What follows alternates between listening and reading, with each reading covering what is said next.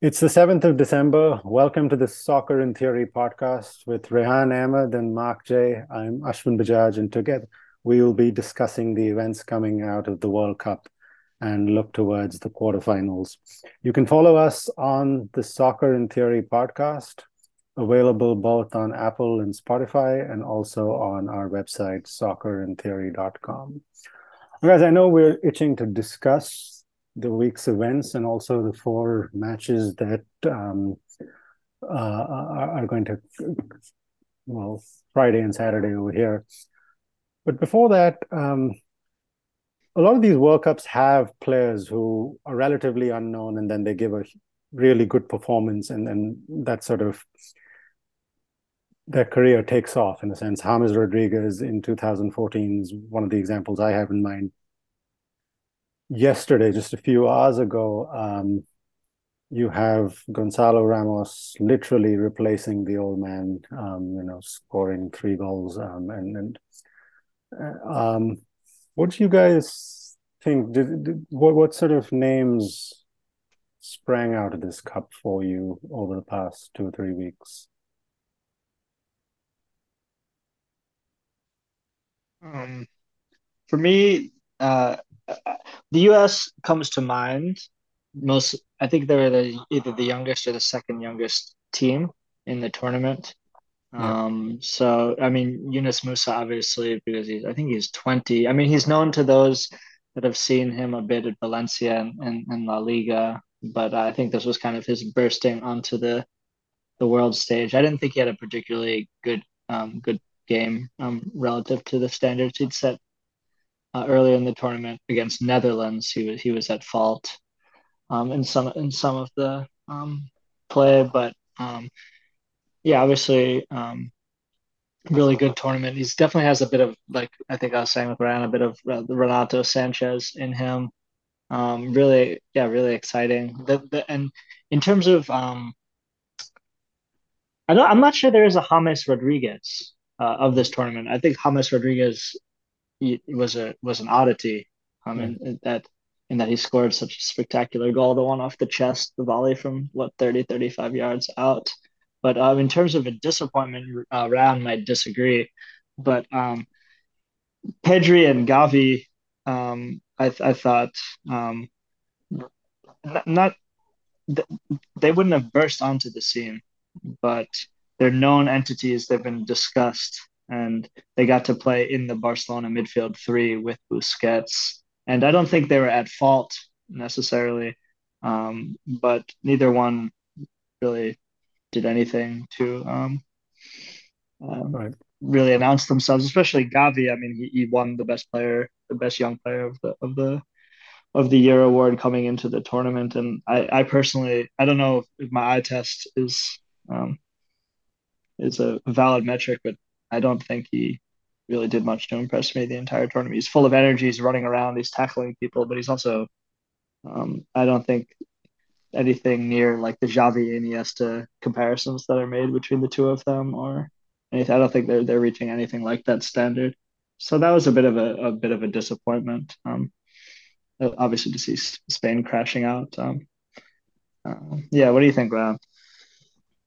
But yeah, in terms of young players, I think most of the ones who performed have been known entities. Like we talked about the 20-year-olds last time, and Jude Bellingham put in a performance and a half against Senegal.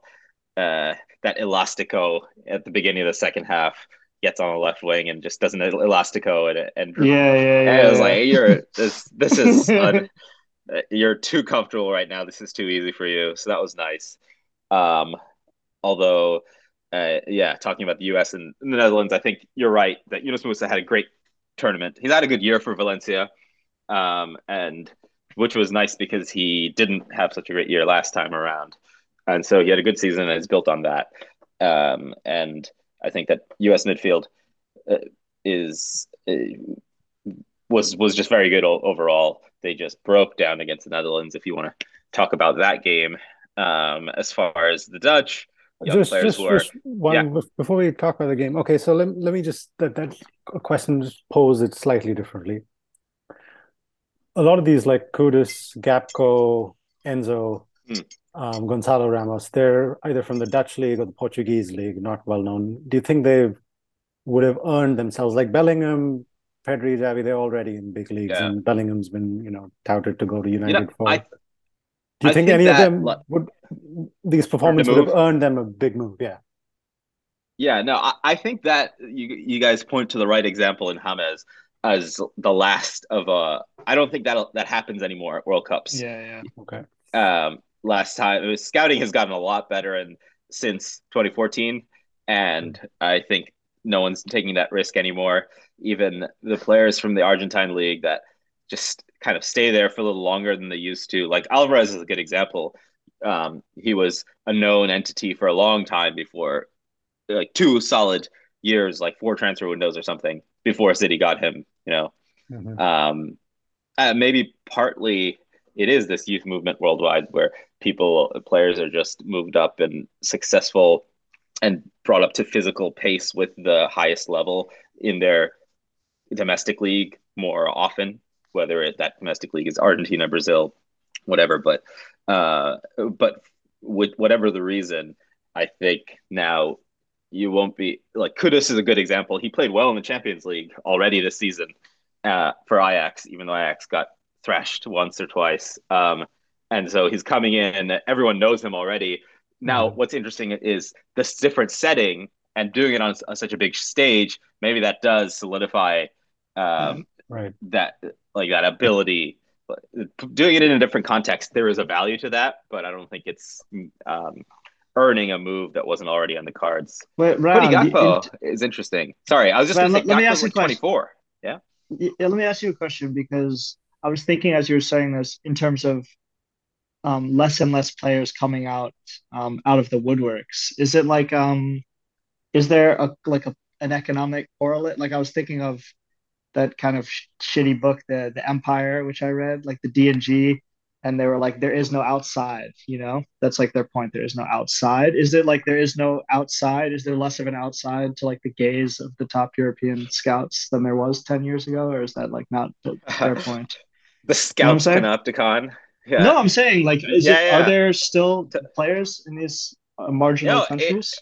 surveillance is an interesting way of looking at it. I think like it is kind of this global surveillance for uh, to serve a different end, like to order world football through even things like Football Manager had a role to play in this, the way that stats are collected, and there were for a while teams like smaller clubs were looking at into Football Manager at their scouting methods and things. So, yeah, I think Well, that is a big difference. Availability of video as well, and Right, like right right. now, if you want to look at second division, third division in England or Spain, you need just an ESPN, Mhm. account. You don't need anything. Sorry, you're Right, saying. No, and that's one of the things which, like, Wenger, he used to do this, right? He used to have eyes in a lot of places, and he had a knack for right. picking out talent. It's the unfortunate thing, the way the market works. Everyone learns of your innovation, and soon enough, and that's why he sort of lost his edge. Edge in terms of just being the first person to do it. Now everyone has scouts everywhere. Just to It's return to one. Sorry, go on, I, Mark. Actually, I was just gonna say I read your point is well taken, but even I read Wenger's biography, which was disappointing, very disappointing. But it's all just seemed so informal. The way he was talking about signing these guys, he was just like, yeah, like the manager, like Vieira, he's like, yeah, like his boss called me, like I had to sign him, told me I got this guy, I had to sign him. So yeah, took a look, he was like unbelievable, and I signed him, and whereas now it seems like there has to be scouts on all over these guys since they're like you mentioned Alvarez, and I think I was hearing the commentary at some game in the Prem before, just saying that the European teams were on this guy since he was like early teenage years, if not before. Yeah, yeah, yeah, and it changes. That's a good point. Like 2 points there. I guess the more important one is River Plate, where Alvarez came from. That we used to be Santos, Corinthians, River Plate, even in the earlier 2000s when they had like Robinho at Santos and Diego at Mm, Santos. Like it was those guys were getting playing time at those clubs and then getting sold on for huge fees, but now they're getting poached when they're young. And so those Exactly. clubs, I think, have changed their policy in terms of who's going to play. So like you watch River Plate now, and the Uruguayan central midfielder Nelson de la Cruz, who I think is fantastic. He's like 25 years old, and he's their starting center midfielder. He's holding it down, and they've lost players like Alvarez and a bunch of other guys recently. So Mhm. I think some of these players who are younger are just leaving earlier and not starring at these Right. the clubs like they used to. Instead, you have Flamengo sort of signing David Luiz and playing, older heads. By the way, just I, sorry, go on, Mark.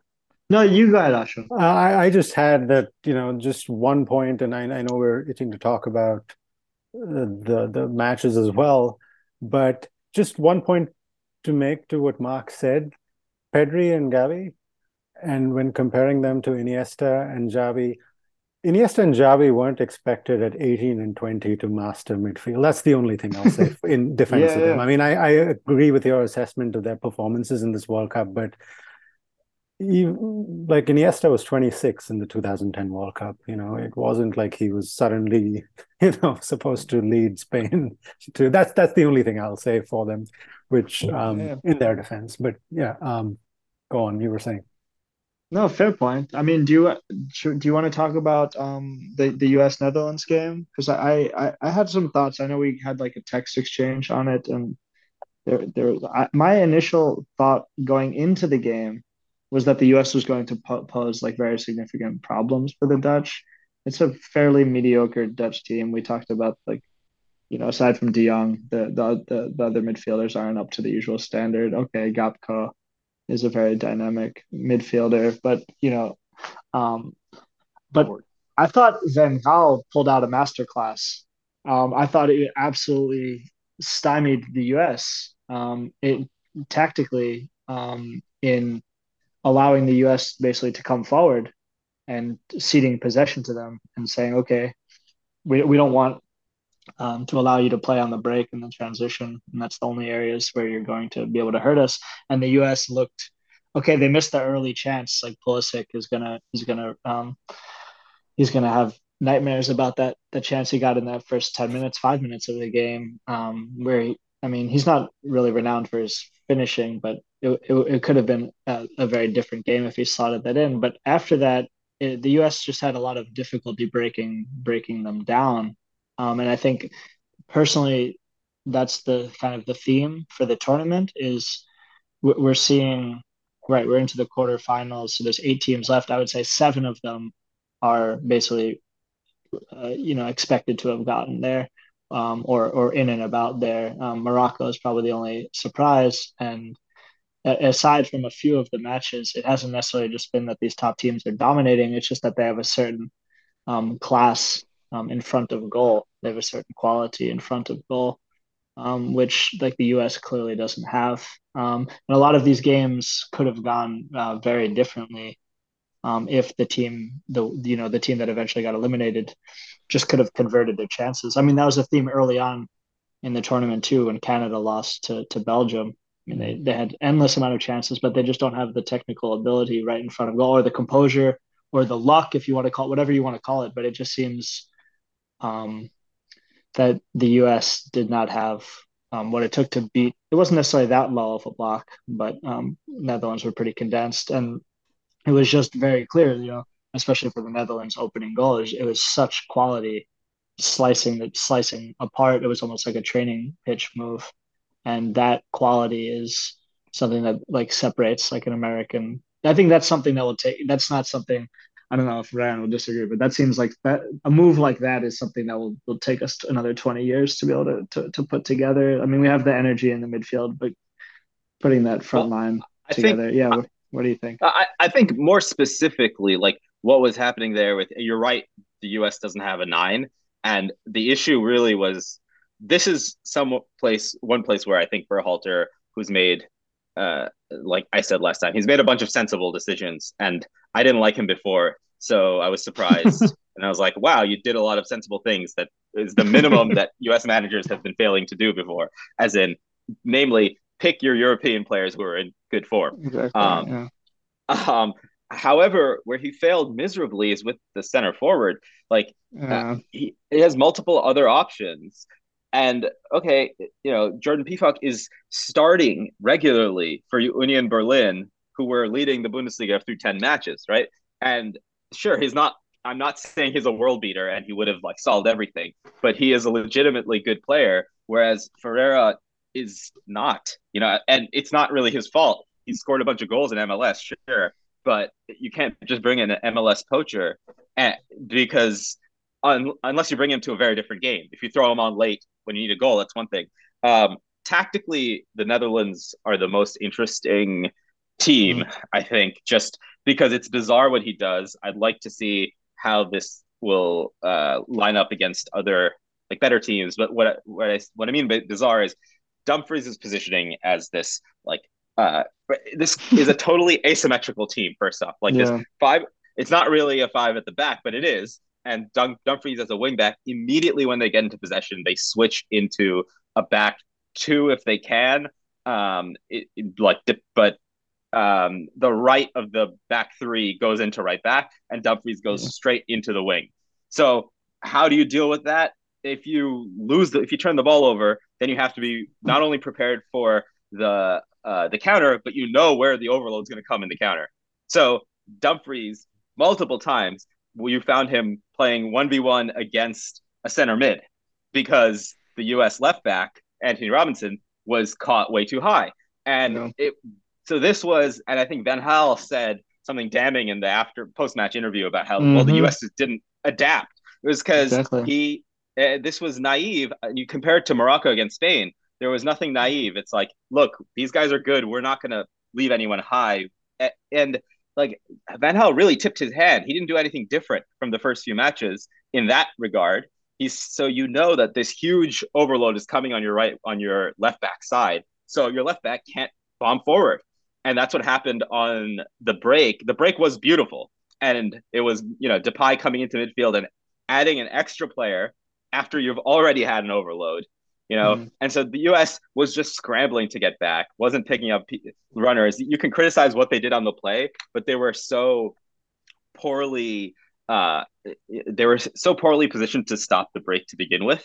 I think Yeah. that's one of those things. And then in possession, Jesus Ferreira was trying to. The first interesting thing I thought that he did differently, Van Gaal, for the US was that he realized that okay, Tyler Adams is really, really good, and he's the kind of, if the central three was a V with a holding mid, he's kind of the holding mid in that. And Yeah, so he is. he like took David Clausen. At times, David Clausen is just man marking Tyler Adams. Yeah. Yeah. And so it was just like, okay, if Ream is on the ball, one of the center backs is on the ball, he had the only ball he could play in was Jesus Ferreira to feet. Ream is picked up. I'm sorry, Adams is man marked here, and over there, Weston McKennie was also man marked. So if you have a center forward who's, and by the way, the US do, they could have just started Giorena as a false nine. They could have done a lot of Exactly. things. But instead, they had a subpar center forward, and I felt bad for him because he's standing there completely flat, like when you don't want the ball, so you're not going to be on the half turn. Yeah. You can contrast it perfectly. Like, look at the body shape of João Felix today in the Portugal game. Mm. He's just Mm. immediately on the half turn because he Yeah. knows he wants it. And here, this guy, it was just the saddest moment where he just looked over his shoulder, saw Virgil van Dijk, and you see him just drift away like in between It's like, hide it's like, behind the nah, other. I'm good. Yeah, I don't want this ball. Just like leave me alone. And so I think it was partly. It's sad when a tactical system is so good, and at the same time you have weaknesses that you have to adapt and respond.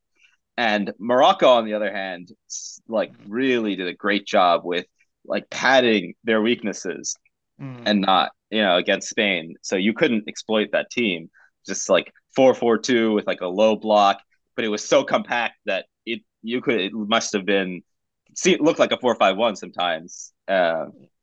So yeah, or it was 4-5-1 essentially when yeah. So Well, I yeah, the mean, U.S. tactically just got it wrong as well. Is all I'm saying. Yeah. well, the thing is, I mean, this tactics with, I mean, what Mark, you were saying about the first goal. Now, if you look at the last 2 days of the first round, you have a fair number of comeback victories. Germany won, being down, Japan won being down, South Korea won being down, Switzerland won being down. Um, and of course, the whole World Cup has began with that shock victory of Saudi Arabia coming from behind. Now, come to the second round, you have, well, there's not a single comeback victory. So maybe if you want to count Croatia, Japan, as in I think Japan had the lead in that match. So and then Croatia came back and then won on penalties. But it is like tactical analysis and all, but it's the first goal seems to be becoming, well, I mean, I guess it's just a couple of days that we're Winner. talking about, Yeah. but yeah, I mean, and then like you were saying, and this struck me because if Pulisic had scored that, I would have wondered what sort of game the Dutch really had, Yeah. considering what sort of how But they that's why started. exactly. Yeah. So then look at Morocco. They never scored. They didn't have to. Yeah. I But think that's they what the had the US should two have. chances. They had the two chances. Morocco had the Yeah, two best they had chances. better. Yeah. Yeah, and better chances. US didn't even make chances Mm. at other than that posted chance for a while. But that's what I'm saying. That Yeah. naivete, and I think that's what Yeah, Van Hal exactly. was saying.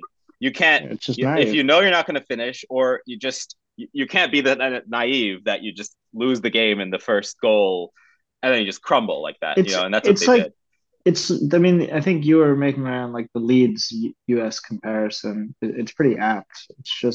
It's a one note thing, which would be fine. But you made the point with Morocco. Like, there's a team with no depth.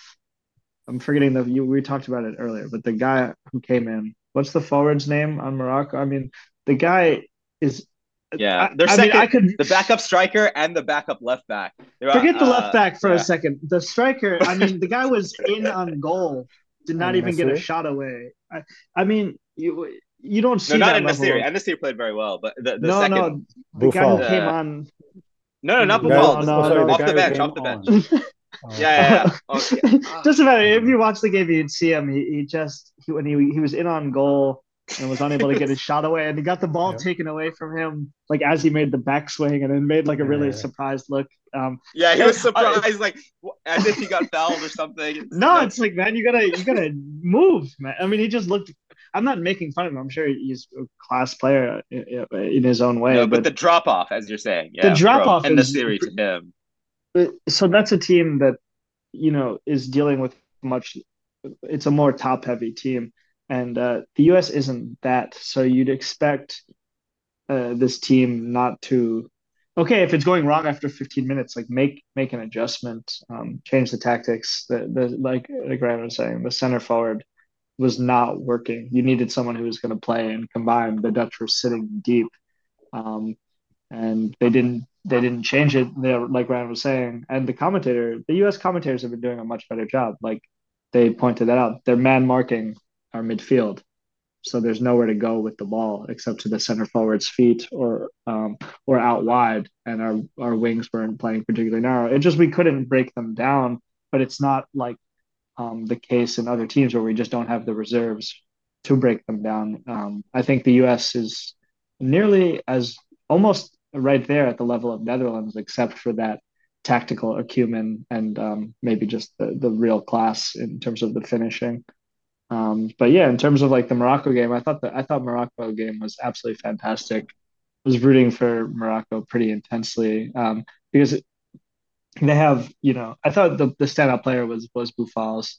And we were talking about it on the phone with the little double move where he made from a standing start and left the player. Yeah, But it's not that I it's interesting because I think watching that game there was a sense, and of course I thought Germany was going to win the tournament, so I don't have like the deepest sense of what's happening, but there was a sense early on that Spain was going to have a lot of difficulty breaking them down. Not yep, that Spain, yeah, and that's something that Morocco was set out to do, and has done really well. And they didn't look particularly dangerous on the counter either, but they posed enough of a threat to keep the game in contention. Really cool to see Morocco, and I think they're in with yeah. a fair shot against Portugal. I don't see why not. I kind of don't think so because I think yeah, because partly I just think they'll be exhausted after that performance Right, in part, you know. exactly. True.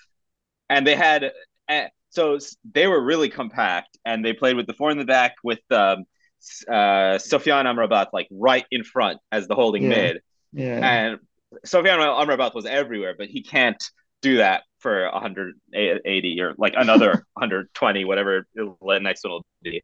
Um, and I also think like Spain, if they just move the ball quicker, not even the Yeah. bodies, just normal Spain against Costa Rica, the passes just have to be Yeah. quicker. I think that Yeah. was all it was when shifting right to left, and that played into Morocco's hands that they could shift it and get in position every time because the passes were played so slowly right to left. And I don't think Portugal will do that, especially it's a big question how they line up. But if they play with João Felix in the 10 fluidly like they did today, I think there'll be much bigger spaces that yeah. The thing is, Ashwin, to return to your point about like, Xavi and Iniesta, being older. I mean, that's obviously a fair point, but in order for the Spain system to work, yeah, you have to move the ball quicker in these passing patterns. But at a certain point, I'm not saying whip the ball in or take shots from distance, but your true maestros have to start doing something a bit different. Right. There's no If plan it's B. not working, it's not necessarily that you just need a plan B. I just think there's an X factor. There were X factors in the Yeah. team that allowed Barcelona to succeed. Obviously, you had Messi, Yeah. but in the Spanish team, you still had an Iniesta, a Xavi, who they're not just like Pedri. I was watching. I mean, he's He had a standing. great he had a great sorry, Mark, just to Yeah, talk about exactly what you are. Pedri had an opportunity to do something different. Like once Llorente kept getting caught high, even the American yeah, commentator pointed this out. They were almost interchanging. He was going into the right yeah, back position. It's yeah. like, I okay, noticed now that you have a different angle. You can put in exactly. a different ball, you can play 1-2s, but instead he put in a couple of lazy cross Yeah, field diagonals that got cut out, and he didn't do anything in that new position. Um, exactly. You know and what Gabi bothered was me? got beat. Yeah, It bothered Gabi. me. What he did is he came on as a second man when Bufal turned inside twice, and when you have when you're a weaker team and your winger draws two, that's a problem. So that Gabi just got pulled out essentially. Sorry, what We were bothered you? talking no, we were talking about Rabio last time, and what bothered us about Rabio is he's so elegant of a player, but it doesn't actually translate into anything. Typically, it's just elegant, but he just can only play simple passes, and he plays them really daintily, and he doesn't move the ball quickly enough when it needs to be moved. And I was watching Pedri this whole tournament, and I was thinking exactly that like not this whole tournament, but in certain of the in against Germany.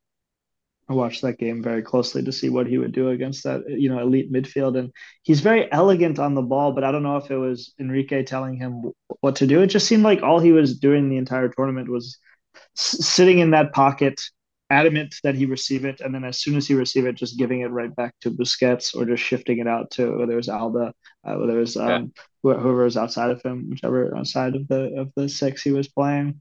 And I just think you need in Spain. Obviously, I think I'm sure you both did as well.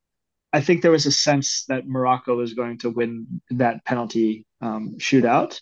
Of course, that hindsight is 2020, but I had a strong sense going into that look, Spain needs a goal here, and you can see Luis Enrique like really frantically managing during the extra 30 minutes. He's flapping his arms everywhere. They need to create the goal, and they were unable to do it. And in the end, I don't. I still, Ashwin.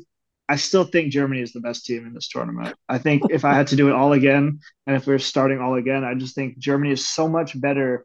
Germany, I think, would have demolished that Moroccan team, and I think, and I just want to say a word for Germany before moving on because I thought, in terms of like we're talking about tactics, the yeah, German tactics were okay. If you think about Spain, Spain had the same exact results as Germany. They beat Costa Rica, they lost to Japan, and Spain and Germany drew each other. So it was just a goal difference against Costa Rica. But Germany's tactics, they play this like the Bayern Munich like complete. They're blitzing the other teams, but their wingers are really narrow. And and they're not leaving a holding midfielder to they don't have like a Conte type holding midfielder. Their holding midfielder was either Gundogan or Kimmich. And so they're joining into the play and they're not particularly defensively sound. And their wingers, their outside backs are really high. So like in a Man City type system or a Spain type system, the teams, advanced up the field, but they have a ball retention philosophy. Whereas like every time Sane is getting the ball, Musiala is getting the ball, Gnabry, they're almost seems like they're being coached to play these really risky like 1-2s, and they're not Mm-hmm. wide. And they're so it's like Sane gets the ball, he just cuts in, just like what Messi does. Yeah. He's just like looking for a risky 1-2. And why is that your approach? It's such an unnecessarily risky approach against a worse team because the counter is. I was Yeah. because I was trying to figure out what is happening. Why are they so vulnerable to the counter? Why are they giving up so many goals? Sule and Rudiger, that's perfectly, it's perfectly fine. Back to Yeah. their midfield are really good ball retaining. What's happening? And I see that like I don't understand the German. So The German, but let me just to complete the thought. Just sorry yeah. before I have like a neurotic tick No, about no, this. yeah. I'm I like, want what's to talk about happening? this too. Yeah, yeah. Because Hansi Flick, like I think there's something really interesting with the German.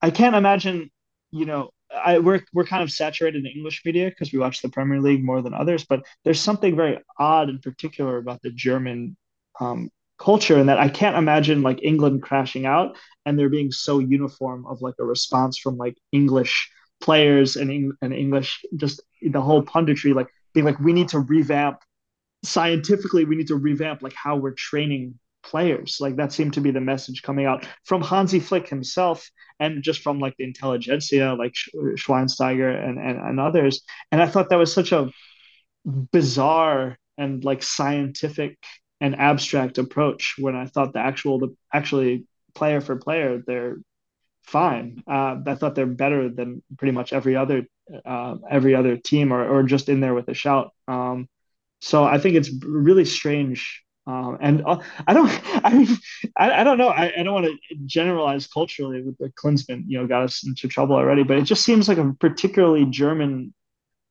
thing to, instead of just viewing this as a problem with tactics and say, look, you can't just do the Bayern Munich thing in a one-off tournament. You're going to get blitzed on the counter. Yeah. It makes sense over 36 games, this German team would beat these teams. But in a 2 game, is that really how you need to play against Japan? Like, why? So I just thought that was very odd. I don't know if you saw that comment, Ostrom, but it's like Hansi Flick came out and he's just like, we need to completely change the way that, we train our footballers and like our youth have not kept up with other European teams. Yeah, what do you think, Which Ran? is It was. ridiculous. Yeah, right. I think it's ridiculous, and German managers always end up saying something stupid like this. It's like, Um, what are you talking about? I mean, yeah. In the end, it covers up their own faults. Like even like Joachim Love left last time when they dropped a bunch of players and switched after the Euros.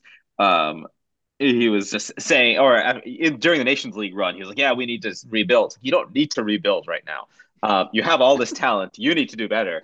But it's interesting what you're saying about the 1-2s and getting high. I I think one of the things that would come out of this matchup is just that like the Moroccan fullbacks are really good at defending. So we'd see them. It would be interesting to see Mazraoui having to go against Sané and Yeah, Hakimi. Like one of the upshots of like defending deep like this and compact is that those guys could play 1v1 both on the mm. ball and off it and Yeah, yeah, sort of like show their best. And I think they did. So yeah, absolutely. yeah, I wonder if Morocco could do the same with them. And I think, yeah, in short, when you're talking about the one time that Morocco went forward too much and was reckless, they almost got scored on too. Yeah. Like there was that kind of ridiculous part where in this late in the second half, the ball is with Abdi on the left wing and who was the Atiyatullah, the substitute who came on Mm. as left wing back. He was just terrible.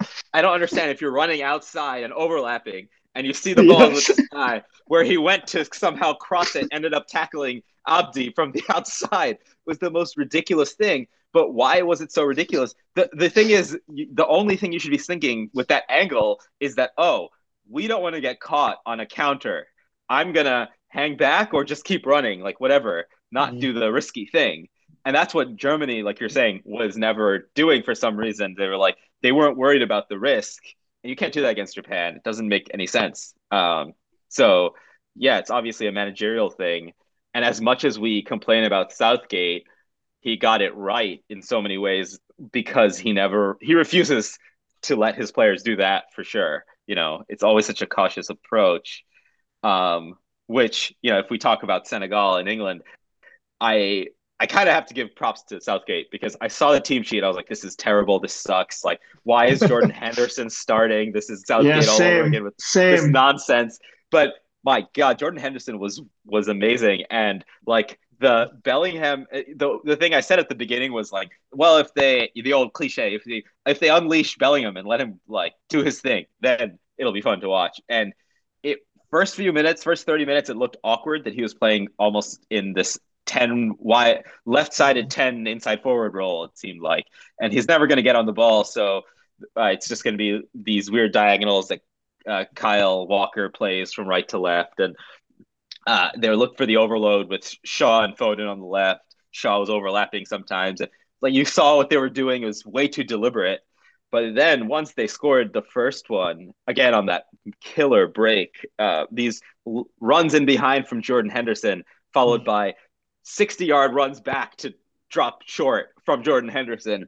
It was joy to watch. It was like, and this was the way to unleash Bellingham and like, yeah, England is looking good, which is maybe not a good thing, like what you're saying. Like maybe because he worked against Senegal because Senegal was missing so many players and Yeah, depleted. But yeah, yeah. I maybe feel they only like win when they don't look good. Yeah. that's what. Yeah, I feel like not enough was said, at least in the commentary that I was watching, that Senegal was without Kouyaté and Gana Gueye. How I mean, ridiculous is that? that's their two center midfielders. They were talking about I mean, whatever Mane, Mane, but yeah. I mean, I don't. They I'm not saying started that's the tournament with racist. these It's not guys. Yeah. racist, but it's ignorance. It's just ignorance. Like you can't Yeah. imagine, England playing without, I don't know, Declan Rice and whoever Also, the else. depth problem. They started Nampali's Mendy, Yeah, who yeah, like he hasn't gotten a game for Leicester yeah, in like a year and a half. Brendan yeah, Rodgers he didn't even include him in his squad when Ndidi was injured for yeah, a game. This is yeah. ridiculous, like that level of drop off. So yeah, Ashwin, do you put England in for a chance versus France or what? I mean, I've been wondering about the midfield, as in, like, France have, that's their problem, right? I mean, I mean, not that the Poland match was a challenging one, but it was very dependent on Mbappe and Dembele making those runs. And I think the last two goals were a little odd that they forgot Mbappe is one of the best players and you should probably cover him and not give him a free shot in the D.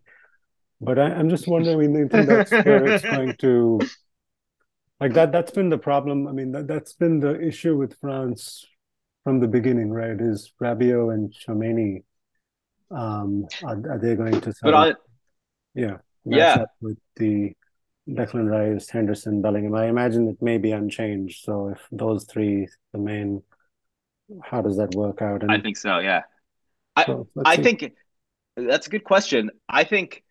I thought that they were going to be much worse than they are. Like when we talked about this before the tournament, I Yeah. was like, "Oh, the midfield's an issue because Chamonix isn't going to be up for it." But him as holding mid is working out pretty nicely. I think that. Yeah, Mark, what do you think? Because another thing is Griezmann is dropping in as essentially attacking mid. He's like part of that mid three, right? It's and it lets Rabiot be himself, and Chamonix is, I guess, that year playing Yeah. for however many months at Real Madrid has just made him solid. And um, so, Yeah, I yeah, thought they've looked fine. I think like I think Ashton, I remember you said like when we were talking at the very beginning of the podcast, what's the signing of the year? And you said like Chalmany because that's a very difficult position All right. to have, and that's something that like Declan Rice is a very competent player also, but I don't see Declan Rice and Bellingham and Henderson really dominating I don't see them. That's how they're winning a game. And just to complete a thought earlier, like with Germany, I can't imagine. I think Germany is a tactical anomaly in that they play without that Tchouaméni role. They don't have a defensive midfielder, and the only other team that I can, because Ryan was thinking when we were having our Busquets debates earlier, is like, you don't want that Busquets role to die in terms of the holding midfielder just being a pure passing player. But the only way in which that role can really function is like how it does for De Jong in Netherlands. He has to be, he has to be dictating the game and has to be keeping possession. The German system is they play that frenetic style and they don't have a player just holding down the position and making simple passes. It's all dynamic. They're all moving all over the place. It's very bizarre. So in terms of like the stability that Tchouaméni provides Mm-hmm. with Rabi, I don't think that's necessarily a problem. And the reason that's not a problem is because Griezmann is playing much better than I expected coming into the tournament. He's linking up play really well, and Mbappe gets all the press. Um, okay, he probably should. He has what, 5 goals and Giroud. Giroud. Okay, yeah, Giroud. But Giroud. I was gonna say Dembele because Yeah, I yeah, feel like Dembele's in fire. Dembele. If you're watching, if I'm Dembele and I'm watching Mbappe, I have to be thinking to myself, how come this guy can do all this but I can't? Like, what does he have that I don't have? And Dembele is more two-footed than Mbappe is. Dembele beats his man, I would say, just as easily as Mbappe beats his man, if not easier.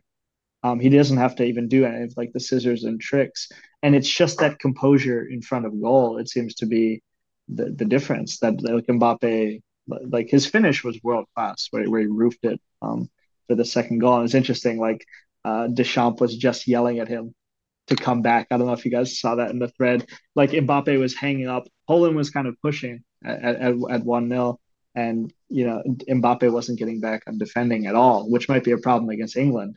And Deschamps, he get off his bench, runs up towards Mbappe, and he's waving him to get back, and Mbappe doesn't. And even the commentators like Mbappe doesn't seem to be, like responding, and he's just. And then about 45 seconds later, they just played Mbappe the ball, and he was behind the defender, and he scored that ridiculous goal. So I think that the reason why this is kind of a circuitous answer, but the reason why I'm not worried about France in the midfield is because their two wingers can just advance the ball by themselves about 40 yards every time if they want. Like I think Kyle Walker is going to be in big trouble.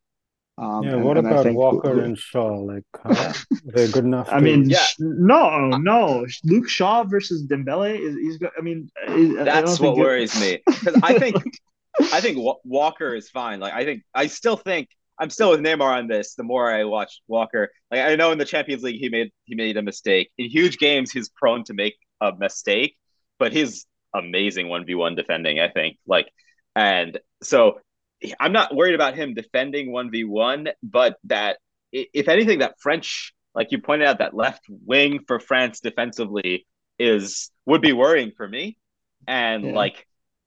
they inexplicably got better going forward when Luca Hernandez got injured, and because his brother is just he's another winger. He's so good, Teo Hernandez going forward, but he goes forward so rapidly that I think with Teo Hernandez and Mbappe on the wing, like Chomeni is going to have to drop into that space because when they get high. That's where I think England, if Saka has a good game, they'll be joy. So Yeah, that's what I meant. Like, that's the French where it's a little. If there's a yeah, problem, then the team it's there, right? That's what England have to exploit if they're to win the game. yeah, I, I yeah. still So I still fancy fancy France, I fancy fancy France. France. Absolutely Yeah, fancy France. Well, Yeah, France I do have to too. definitely. Just win. because Well, just it's because like this tournament thing. insurance for, I I will think be that rooting England. Yeah, definitely. for I'll me, be rooting whoever England beats as well. Portugal is the one. I I I I think Do you France want to talk about that game? have a better What chance are your against thoughts on the Portugal. Portugal game, Ashwin? What is there to say? It's a 6-1. Like that. It's basically. But the only thing is that I mean I know we had this discussion on chat, but the main thing was getting rid of the player who's keeping you down, right? I mean, and letting the other players play in the way they can. João Cancelo. No, He's also left out. I meant the goalkeeper, the one who sulked on the bench. Well, he didn't sulk as much, but I mean, I feel sad for him. But yeah, I think that I mean it can't be a coincidence that suddenly this all these players who have phenomenal attacking talent and have shown it for their clubs. Um, are of course I know that a relatively Well, young if guy we just scored a deal hat with trick. Yeah. if we deal with 0-0 and 1-0, right? Like after 2-0, it's done. Right. Like at 0-0, it and even at 1-0, it looked like Switzerland was they were doing certain things. If Embolo, he gets tackled 2 or 3 times where they could have been yellows. I think you get an early yellow from a defender that changes the dynamic somewhat. Yeah. But I think they were naive. The same sort of thing that that we were saying with with Poland versus Argentina. You've seen how this team does against five in the back, right?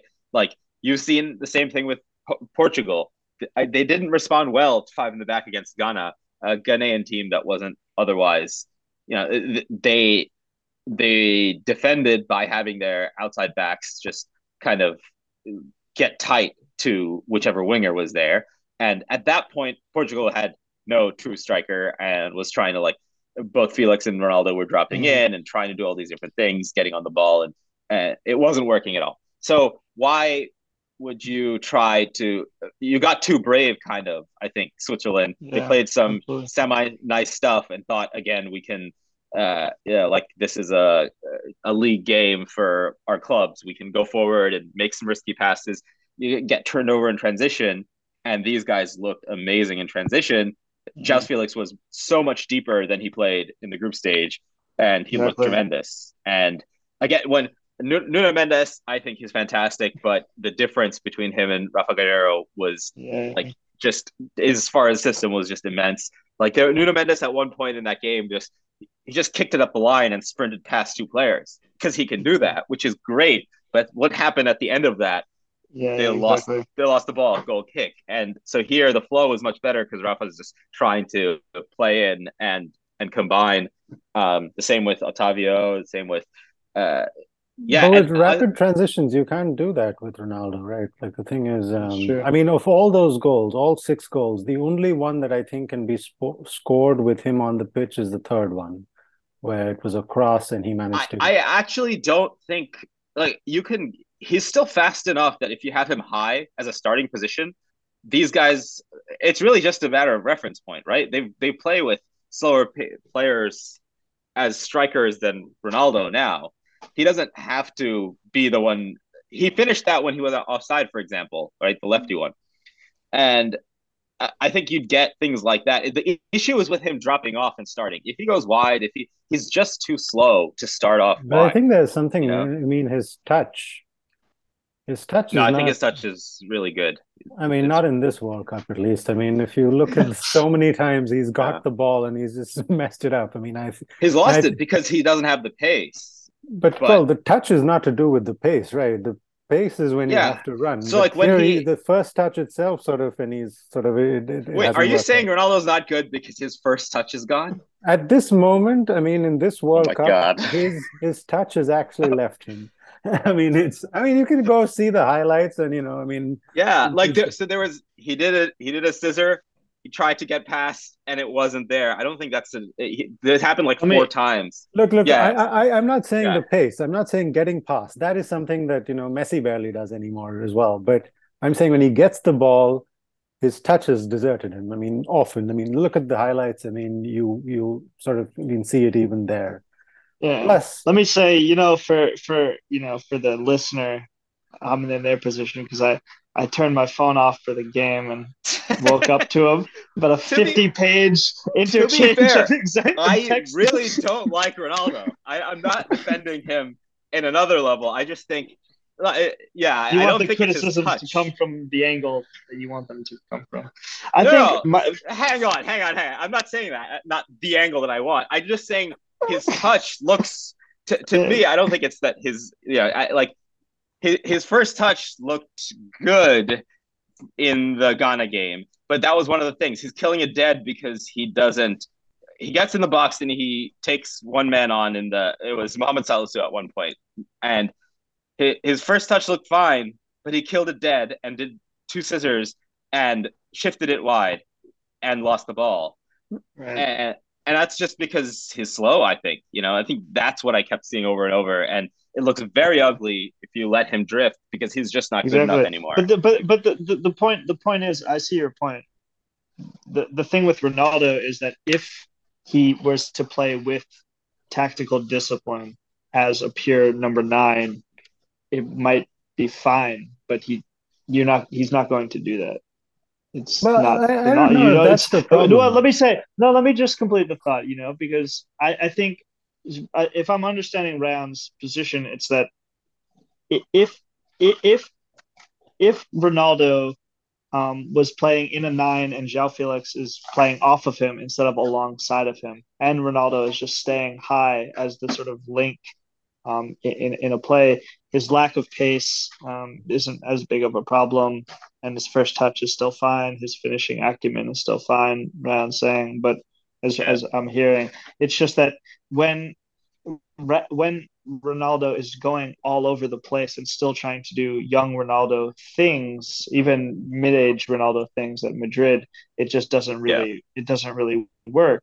And then you have a forward who comes on, Ramos, who just does what a 9 is supposed to do, and he just gets 3 goals. Granted, they were pretty well taken goals, but they're goals that you just get with the right movement. But the thing with Ronaldo, it's kind of what you're saying. Also, it's like with his psyche, you can't complain about his psyche being, this narcissistic guy. He's kind of an asshole. He's kind of all about himself, because that's what also made him a great player in the first place. So it was also Mark. The thing is that's all true, but the thing is, I don't think that's. I mean, here because Mark's saying that's the reason he wouldn't follow directions, simple directions. Yes, no, exactly. I know what you're saying. What I'm saying is that is not the problem over here alone. I mean, after this, because now we're sort of discussing fact, and this is not. I agree with what you're saying that he can't do what he used to. He can't go past players, etc. What I'm saying is that's not the only problem. You look through their matches. Like you guys have watched them, and it's possible, either. I don't think I've forgotten because one of my favorite things is to see what Ronaldo's missing apart from Messi's form. And you will see very often this is not a matter of that he's trying to go past 2 players and can't do it, or even 1 player. The balls come to him, and this is his first movement in this World Cup. Was he got the ball, touch was miserable. It went too far, and the keeper didn't collect it exactly, but he couldn't get the shot off because the first touch was terrible. Have a look at the match against Korea as well. It happened twice. It was sure, like forwards can have a bad touch sometimes, but I don't think that's the issue with Cristiano Ronaldo. That's my point. The issue. I mean, I'm somewhere in the middle and around. I mean, Ronaldo is having. I mean, he's having a strange moment in his life. He's dropped from Portugal. Well, he's 37. He can't play forever. So I know, but it's odd to be dropped in the middle of a tournament. It's like because I think like Ryan's point in the exchange was okay. To the listeners unaware, in the Korea game, Ronaldo gets subbed off in the 65th minute or thereabouts. Makes an angry gesture towards the coach. Look at the highlights, guys. This is not because of the gesture. It's because he doesn't. No. I'm with you. I'm with you. I'm completely with you. So he's in bad form. I mean, but forgetting the Korea game. Yeah, he wasn't playing well in the Korea game, but like no one was. I mean, in the first 2, then like Ghana, in the Ghana game is a good example. In the Ghana, I mean, maybe he can pause and look at the chances that he missed. It was based on touch, wasn't based on the fact that he had to get. No. Like the Salisu example I gave, like he had 2 of those where he's trying to cut in on his right foot and he just doesn't have the pace to do it anymore. Okay, well, so Ram, what is your overall position? Ram, what is your point? I was responding to the initial only thing that I can it was a response to the initial point, which was he was saying that the goals wouldn't have happened with Ronaldo in it. They would not have happened. I think that's ridiculous. Less ridiculous though than the idea that Cristiano Ronaldo is bad now because he doesn't have a good touch. So Okay, fair basically, enough. what you're saying is that if they played a similar game and just Ronaldo, I mean, Yeah. because they would have won, with as much comfort ease yesterday. No, I think they would have won 2-0. So what's the difference? So basically, Yeah. I think they Ronaldo's would have won. playing, if Ronaldo's playing, they Ronaldo's score four as the goals less, nine. but in the end, Ronaldo's not the issue, right? Like, what's going on here? No, Yeah, because it would have been a different game. I think with him, you have to play at a different pace. You have to like that's why I think you won't get if you have this sort of half court game, let's say, to make the basketball analogy, then I think as a striker in the box, he's still got a fantastic first touch. He's still got the finish on him. Like that left foot strike doesn't matter that it was offside. Everyone was still playing, right? That was he still That's the has highlight that. of the World Cup, Yeah. the one disallowed let me goal. ask you a Yeah. question. Well, let me Yeah. ask you a question because the other highlight would be the foul when he did not get fouled and scored the penalty in the first match. I thought that was one of the Yeah. more conspiratorial moments I had early in the tournament when him and Messi both got ghost penalties in the first match. Anyway, It was very soft. if Yeah. yeah, if we have Ronaldo playing in a number nine with discipline, like you're hoping to play, what club team, forgetting all the ego, if you strip away the ego and the name and the payroll, what club Yeah. team would he be playing for? What Because club team could he United, play for? yeah, Yeah. because I United is not there anymore. yeah, the discipline thing, and one of the reasons I think if he just plays as a number nine, because he can still jump. That's another thing. There are He a can lot of jump. center forwards who can't, and he's in terms of first touch and shielding. It's still that was one of the things in the Ghana game that impressed me. Still, it's like, oh, you can still shield and turn, and you Oh, you can't do anything after you turn, but you can still shield and turn, and that's why I think it would make the transition well if he did that. For Juventus, granted, he was much more mobile then. There are a couple of games when Douglas Costa was wide and where they tried it, and most of the times the rest of the games he just stripped it wide, and he can still do a job. I don't think he's fast enough to play anywhere else, basically. So yeah, The only thing one that I club. would I the don't only know thing I would what club agree would with play with you that. on, Ryan, like if there is, he can still be an impact player even in this World Cup. And let's just say there are stalemates, and it's not unlikely to believe in this stage of the tournament that there are going to be stalemates where nothing's really happening. So you get him on, and you're basically floating the ball into the box and hoping something happens. That's the right. only scenario where I think he may sort of He's not as retain. good as Gonzalo Ramos or Rafael. Right. So that It's in the it's Portugal interesting. context, yeah, It's interesting. We were talking about the Panopticon. I think the Portuguese national team should get Santos. They should spring for the Serie A package. I don't think the guy's seen a Serie A match this year. If Rafael Leao can't get into that team, it's that's pretty shocking. insane. It's really weird because I agree with basically everything that's been said about Ronaldo, that he's off the pace. He's off the pace in every way, and he seems like just like a bit of an asshole at this. He's in a very petulant moment in his life as well. But the fact that he has this guy comes into the game, scores a hat trick, and then he should also be behind like Rafael Leao. I mean, this is a hard team to get into. Renato Sanchez Yeah, didn't even get into the team. Renato Sanchez was just brought into PSG to be their main holding midfielder at the start of the year. Jacques Cancelo got benched for seemingly just straight tactical reasons. I mean, he's like probably the best fullback in the Premier League. So this Portugal team is a very interesting and bizarre team, very difficult to get into at the moment. Do you guys see Um, like a consistent 11 in the next match against Morocco, or do you think Santos going to change anything? the other part Interesting. that he like that his switched has been good, I think structurally is just like the midfield Yeah. that William Carvalho and Ruben Neves, and then Pepe in this weird like free Pepe role next to Ruben Diaz. So I don't think he changes any of that because partly he can't defensively. Um, the Nuno Tavares injury means Yeah. sorry, Nuno Mendes. Yeah, Nuno Mendes. He can't play. The changes he made, he has to stick with. I think you can't take off the guy who just scored a hat trick, even though Leao should probably be starting. Another thing about those goals, though, like as I don't want to say much about Leao. That's like you can't take anything. It was a nicely taken goal, but he also had no one marking it. Like after 2-0, the Swiss just had no one back. Um, it was kind of insane how much time and space everyone had on the break. Um, but still, Rafael should be playing, I think. But there's no room for him, right? Bruno Fernandes is just playing better than he has for Portugal. What do you think? Yeah, I mean, I would make room. I would make room for him. Who would you take out? I would take out. I would.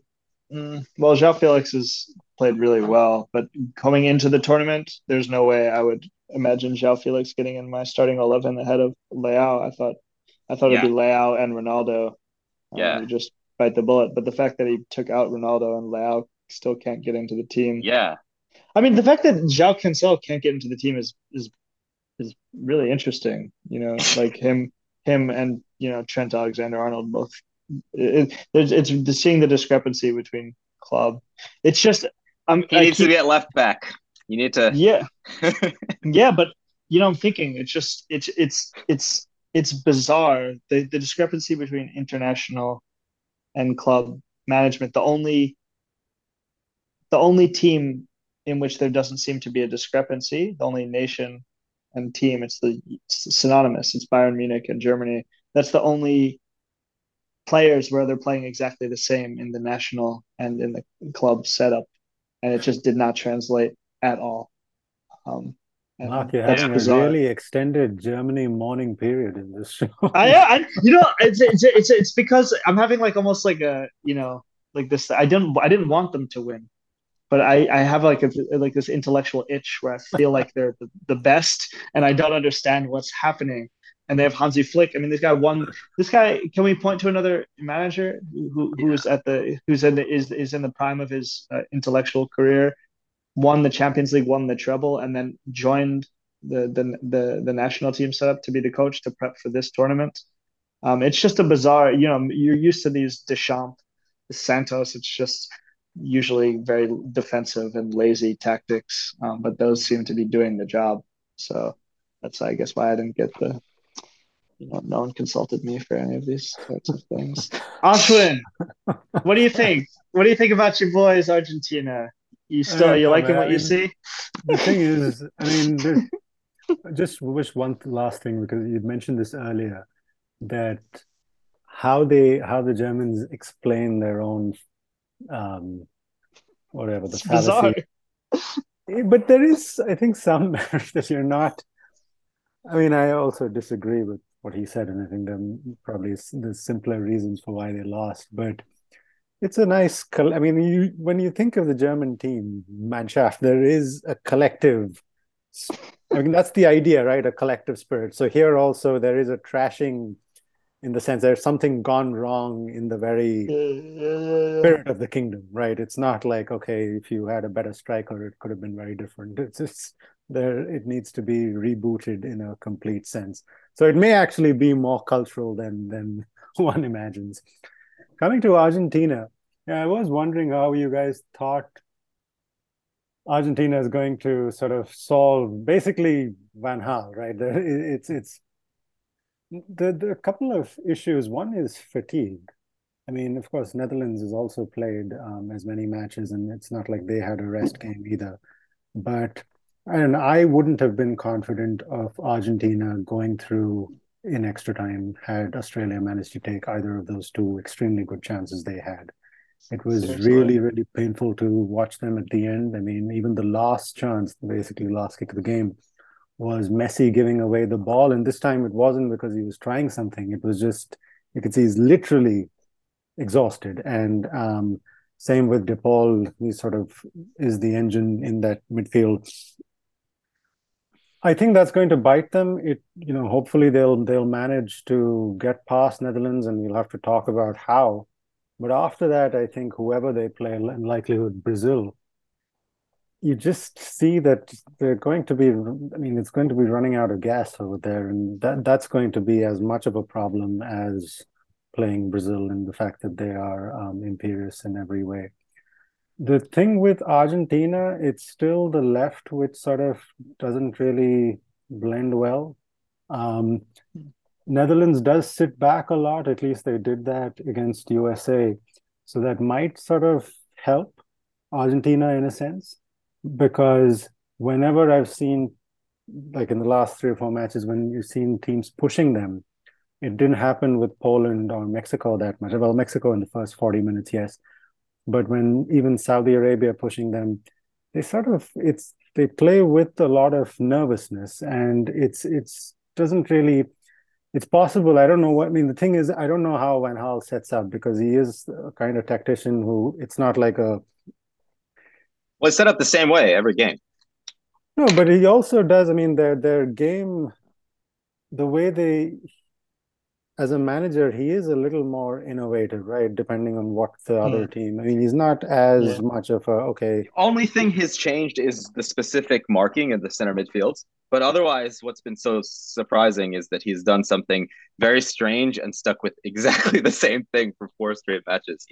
The the asymmetric wing back, high right wing in So possession. he's gonna sit back in this match too, as in he's gonna let Argentina bring the game to them. That's what I think. So, Yeah. in terms of changes, this is interesting because Argentina, I think Scaloni has made the most changes, like Yeah. structural, large changes in terms of personnel and tactics to go with it. Hmm. So, it will depend on who Argentina picks. If he picks Papu Gomez again and where he puts him, because he's played Papu Gomez up high left wing and then in the left side lower in the midfield line. So that'll be weird, like if he does that again, because I don't think the latter worked at all. Um, but yeah, I think he'll keep the with Van Hall. I think he keeps the same five. The only question in terms of selection is whether he starts Deroon or Koopmeiners, right? Because he's set on Klaassen and De Jong and Gakpo and Memphis up top, right? And then the question is what defensively when they sit back, it's more what'll make the shape of the game, I think, will be what he decides to do in terms of marking. Because that's what he did again. Like the weird thing he did when he's put Klaassen on Tyler Adams. Yeah. Yeah. What's he going to do with Klaassen and Messi? Because if he Yeah. says, Exactly. because Messi's been in that 10 role and they've been trying to get him more central, but he ends up going right and or starting up in a picking up the ball, wanting to pick it up in the right center half space anyway. So if he stays centrally, do you think it might be that he just puts Klassen on Messi and says like man mark him. Yeah. Um and then the rest of the shape would just take around there. But otherwise Dumfries is going to be high when Hmm. they're in possession. It's the same thing, I think. You break and they have him high. In which case, like you said, that left side defensively is going to be the big question mark.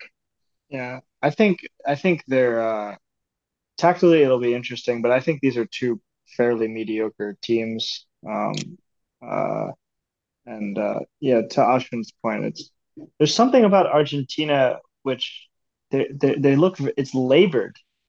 Every Right. game is it's really labored for a top team. Even when they find their flow, it seems to only be in isolated moments. Okay, we just scored a beautiful goal, but then it's very like when Spain has the ball and they're keeping the ball, there's something fluid happening. When Argentina has the ball, it looks a bit confused. It looks like they're waiting to see where Messi is. And I don't know. I think this Do is you a very think? much a. Do you think Di Maria is going to start? I hope he Depends on his does. injury, right? Yeah, I hope he does. I They think really them need without, him. They really, really yeah, need them him. without Di Maria, that's a completely different team. One thing they were doing very deliberately, which bothered me, and was this like DePaul with these underlap runs when they had Yeah, Di Maria out wide right, and then yeah, 2 games ago exactly. against even against Poland when it worked. It worked for that goal, and it annoyed me. Di Maria out wide right, and then DePaul makes this stupid underlap and goes into the box. He gets the ball and then he just cuts it back. But it's like what Mark you've been saying from before about this naivety. Like, why is one of your center midfielders that high? You lose the ball like 60% of the time when you drag it back like that. Now you're just completely that center midfield is gone, and other people have to shift. So I think that was a problem against Mexico when Mexico played 5-3-2, and if they do that again against Holland's 5-3-2 or the Netherlands is 5-3-2, I think they'll just get murdered. And so I hope he doesn't do this because DePaul is in there so he can make these stupid runs. He wants him to make these stupid runs, and it's just a risk that you don't need to take when you have this front three and Enzo like swinging it right left. And I think McAllister was fantastic next to Enzo because precisely that, like when they swing it, you have these ball players that can pick another incisive pass. But I don't know if DePaul just is a very good player for Atletico Madrid. But to your point about the left, I mean, that's been the problem for 4 games now, right? Like either Acuna sits back and he's a very reliable defender, but ahead he doesn't have the ball skills. And I really hope they don't play Papo Gomez. You might as well play the goalkeeper in that position because he's really not good. I mean, there's nothing that he contributes. So Di It's Maria, really sad. Yeah, it's like he used to be so good, but he's just can't. He cuts in on the right. You know what he's going to do every time, but he can't do it anymore. But he does it with such emphasis. He really cuts onto that right foot, like really shredding his knee every time. Angles it farther back and farther back to keep it away from the defender now because he's older. It's just not good. But Alexis McAllister has been great. Yeah. Yeah, I think those. I don't know. I mean, it's a one-off game at this point. So any team, I think, except for maybe Morocco, unfortunately, I think, is in there with a fair shot of winning the tournament. But Argentina and Netherlands both look, they look worse than the other top what teams. I think they should do, like, I think who you have on the ball deeper will be like much more important if he could just play Lisandro instead of Christian Romero, for example, in this game. Because that like different diagonal, different long balls are going to be on every now and then, and you need that.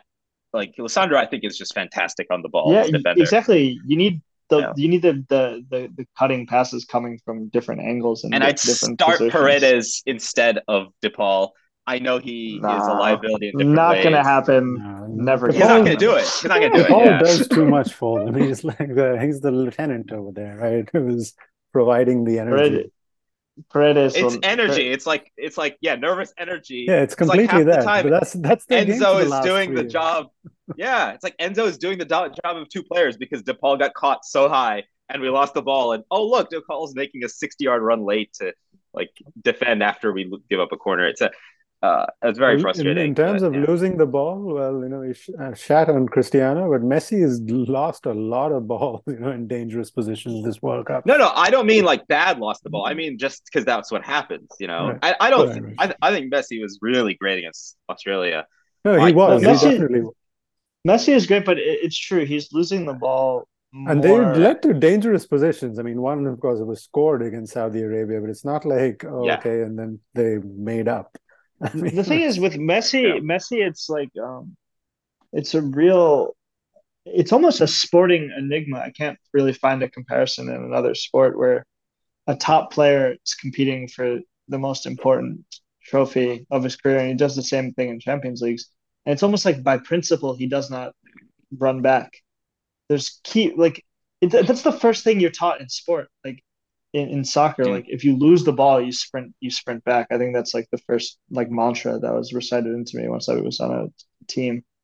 Messi loses the ball where it's very clear, like now there's now a 2v2 to goal, and the score is tied, and he just looks. And it's like, man, what is happening? Like, why does that not get called out? Like Ronaldo, all of his antics get called out. That doesn't get called out, and Messi does it in.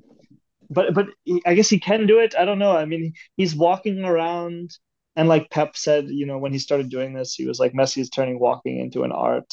and all Yeah. of this. It's like he is in a way, and Luka Modric does the same thing in a slightly more understated way, where he's just finding his spots and he's also dragging the defense here and there. But there's something to be said for like But Messi is walking what you just said, dragging the defender.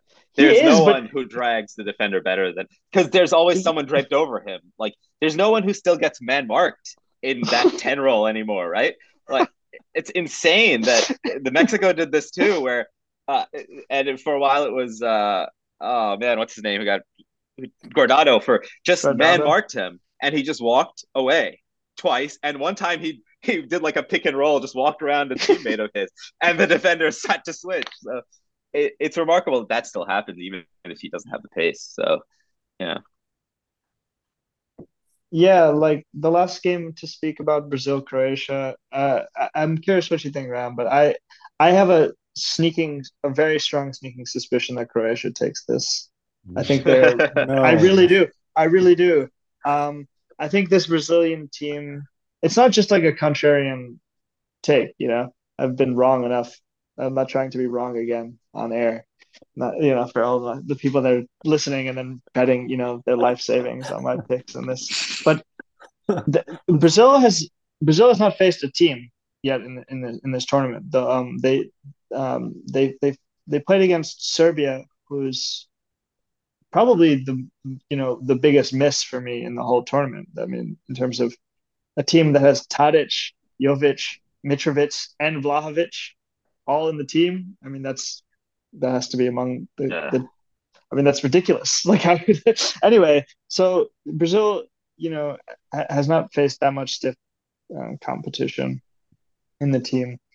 I think with Croatia, they have a very, very coherent midfield. That's one we talked about. France having a problematic midfield. I don't think Casemiro, Paqueta, and then Neymar in that holding 10 role are going to be able to do it against Brozovic, Modric, and Kovacic. So I think absent an early Brazil goal, you're going to see a situation in which there's a bit of nervousness creeps in, and the fact that Brazil has been a failure on the international stage with this generation of players, I think can be a factor. I've seen Perisic. Perisic is just a timeless figure, um, and I think it's a 1-0 or a 2-1 to Croatia. I I think Croatia also hasn't played good opposition. Like Belgium was terrible. The only real, I mean, Japan that's fine, but they're not like They they're beat not Spain and Germany. Spain exactly and teams. Yeah, so what that says, the good point there is like what that says is Croatia won't be naive, and but they went down 1-0 and yeah, they it's got true. back in there. I just think Croatia's played like poor teams. I really like the Croatian players, but like the what's his name? Is it Barisic, the left back? I don't think he can actually defend. I think a lot of it comes down to are your wing backs, your fullbacks really going to be able to defend these guys? That first 5 minutes against Canada showed like them against actual athleticism. They got I think, shredded. yeah, they got shredded. Vardiol is really good. The Salzburg, I'm sorry, the RB Leipzig player, but Lovren is like 50 years old now, and I've Yeah. seen him get shredded too many times. I think the defense is going to be a problem against these guys, and yeah, Brozovic is older, and the midfield is older, and Brozovic is worse, I think, than he's been showing at this World Cup just because of how he plays for Inter. I love that All right, they made Mandzukic an assistant coach. He went straight from center forward to coach within one cycle. all right, guys. Who's Anyway, playing? Who's playing the semifinals? uh, Oh yeah, we got to pick winners. I Argentina, put Brazil is not your semifinal pick, Mark. Obviously, I mean, you're picking someone else, Croatia. someone else go first. Okay, can I picking with my heart, like who I want to win? Yeah, pick Oh, with your both, heart. both. Okay, Yes. Pick all pick right, with the soupy fine, heart, the fine heart with that the knows heart. all. The heart that I want it to be Argentina, Brazil, and Morocco, England. But I think what'll happen is The exact that opposite. except is Brazil. except exactly, yeah. I think it'll be Portugal, France, and Netherlands, Brazil. Okay, I can't pick with my mind when it comes to Argentina. I think they'll still sort of go through somehow. Um, so I'm still sticking with my semifinal, Yes. Argentina, Brazil, and Mm. heart obviously is Morocco. I don't really care about England or France either way, but it's just that Portugal shouldn't We are qualify. post-colonial subjects, and we pick our empires accordingly. Well, it's Portugal, France, England, with if it were just King Spain, it would have Charles. been a true He is the empire. Sufi king. King Um, Charles is. I No. think it'll be France, Portugal, France, Portugal, but in the end, and Brazil, Argentina. I have to say, if England wins this, that would truly be, you know, I don't think we can talk trash about England or Southgate anymore. If they beat this France team, I think it'll be the true, announcing that this, even if they don't win the World Cup, I would consider that a successful tournament. I Yeah. That said, France definitely.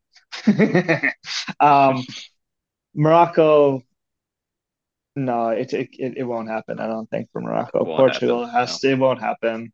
Um, yeah, so it'll be Croatia, and unfortunately, I think Netherlands. There's something tragic about this Argentinian. They're just not very good. It's really that simple. They're Yeah. just I not don't very know. good.